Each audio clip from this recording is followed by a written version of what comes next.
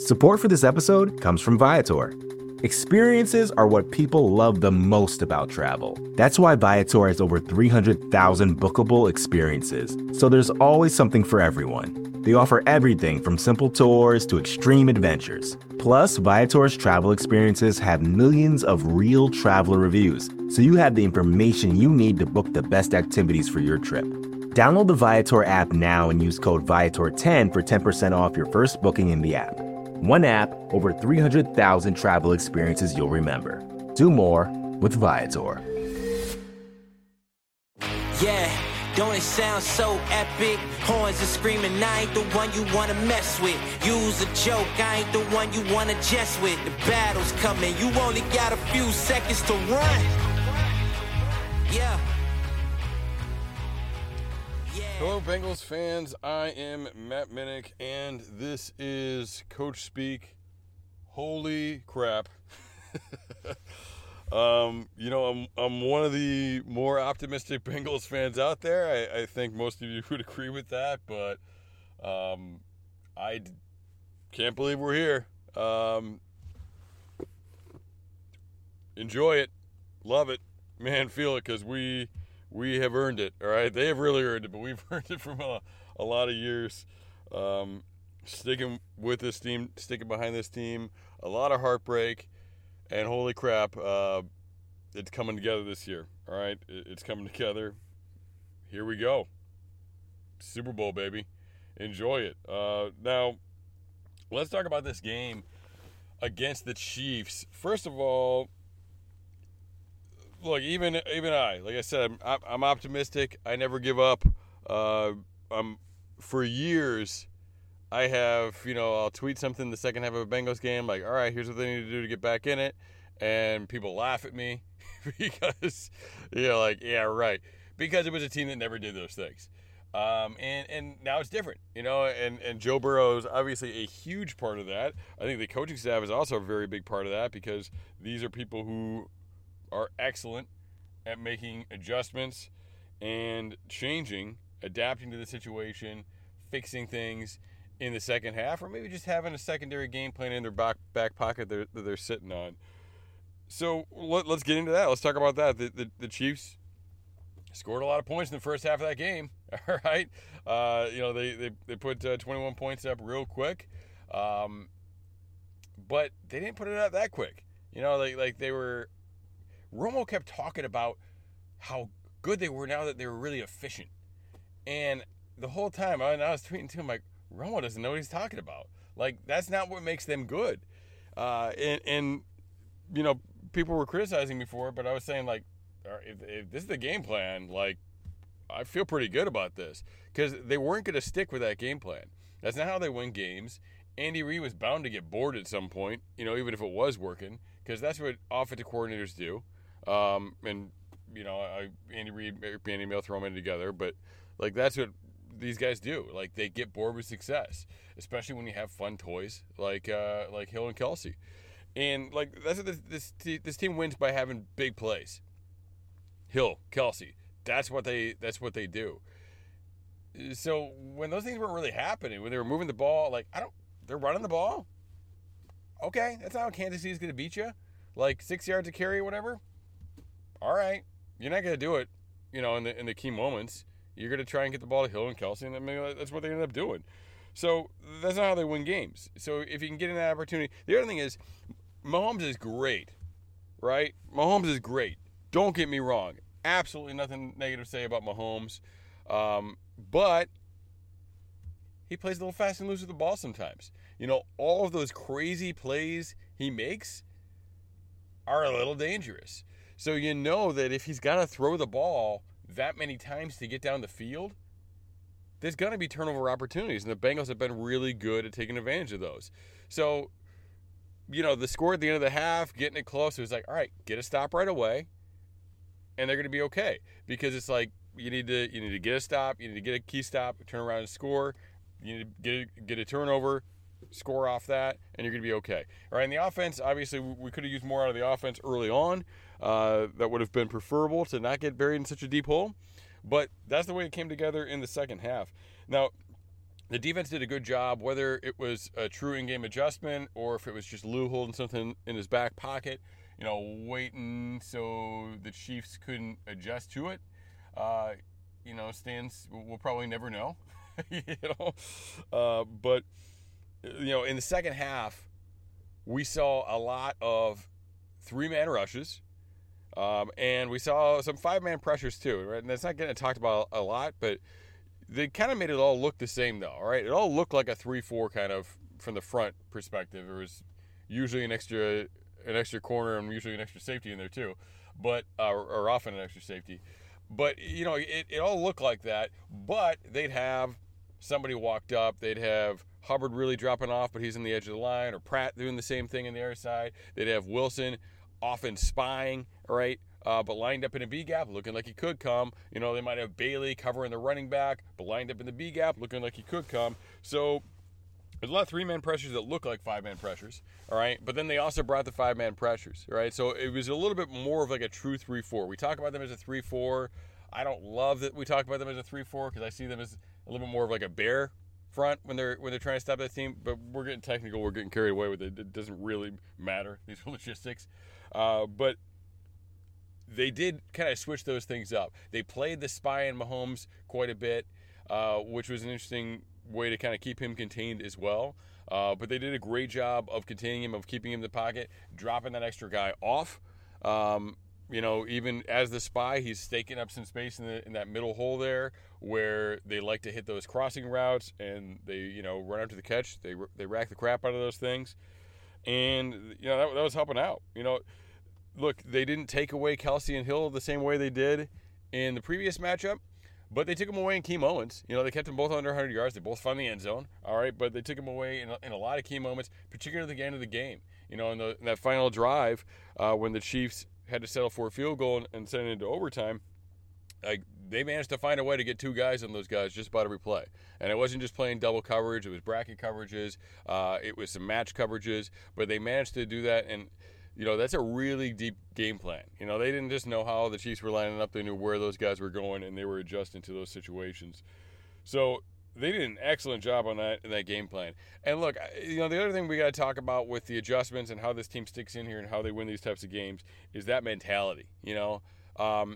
They are mentally tough and resilient. They do not quit. They do not flinch. They do not get flustered. And, I mean, honestly, even with the Chiefs, you kind of saw that a little bit. Like, you kind of saw, like, some little outbursts. Even when they were, leading, when the Bengals were starting to come back, you could see there were some cracks. There were some guys that were kind of, like, starting to lose their composure a little bit.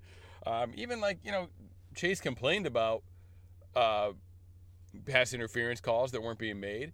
But, it seemed like it was in control. It was like, hey, man, what's going on? More than, what? You're screwing me, that type of thing.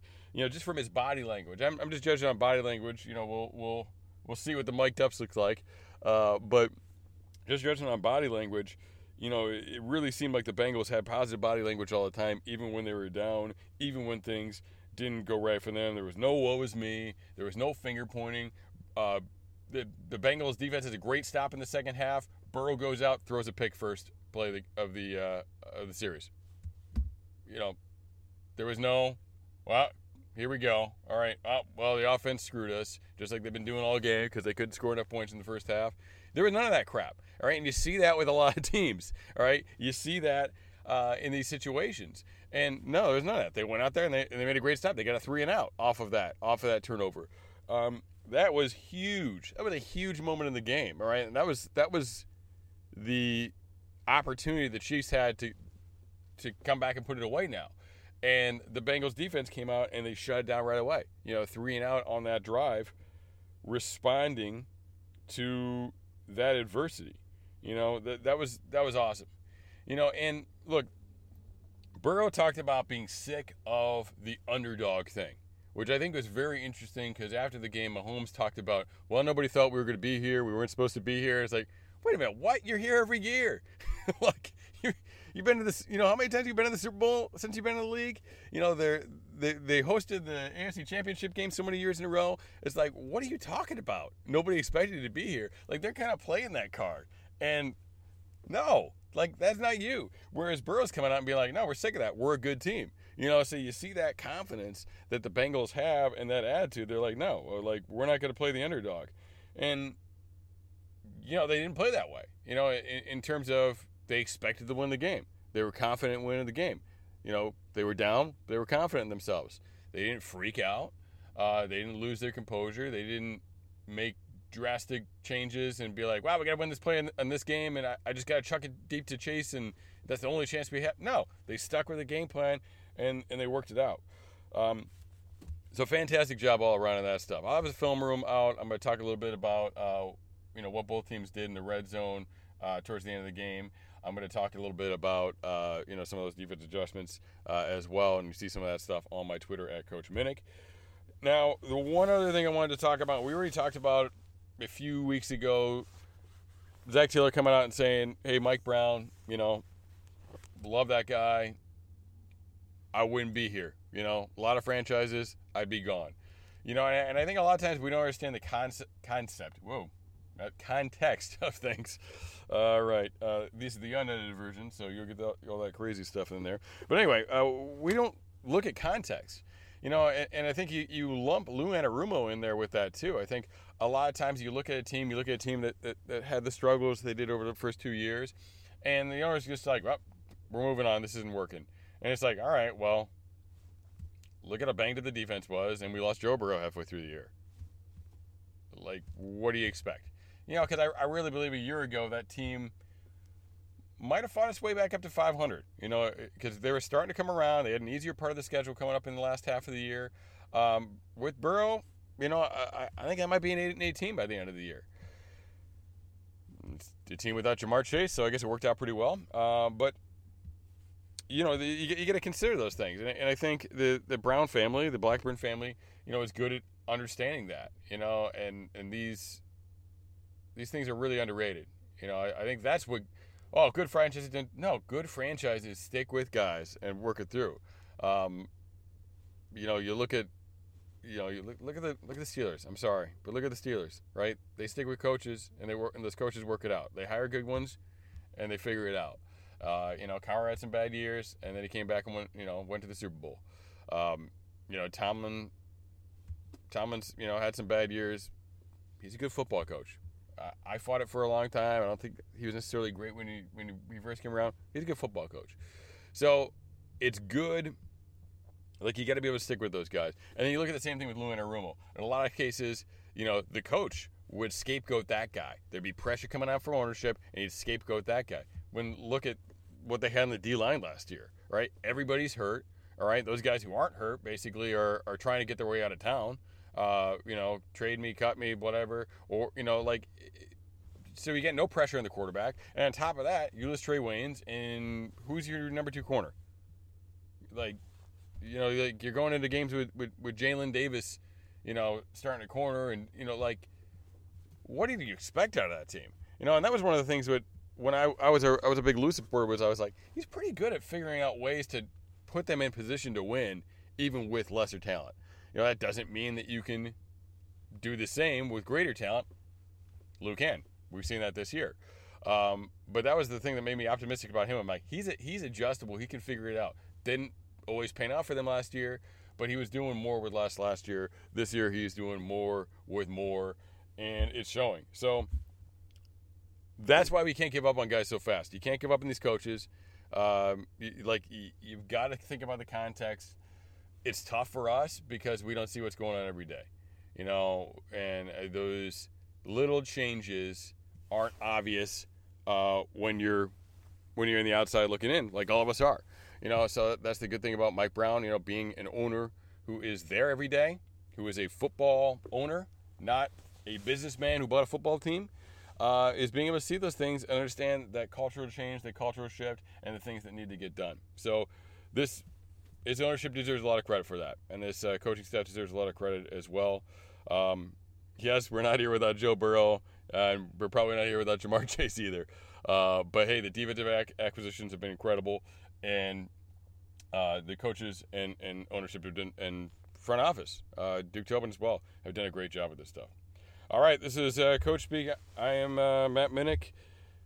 Stay tuned to Cincy Jungle and to the podcast. We'll have some great content coming up as we prepare for the Super Bowl.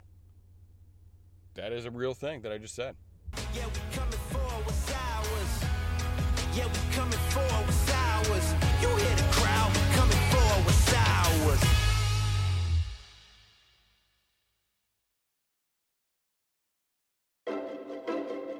The Current podcast is back with an exciting new season featuring marketing executives from the world's most influential brands.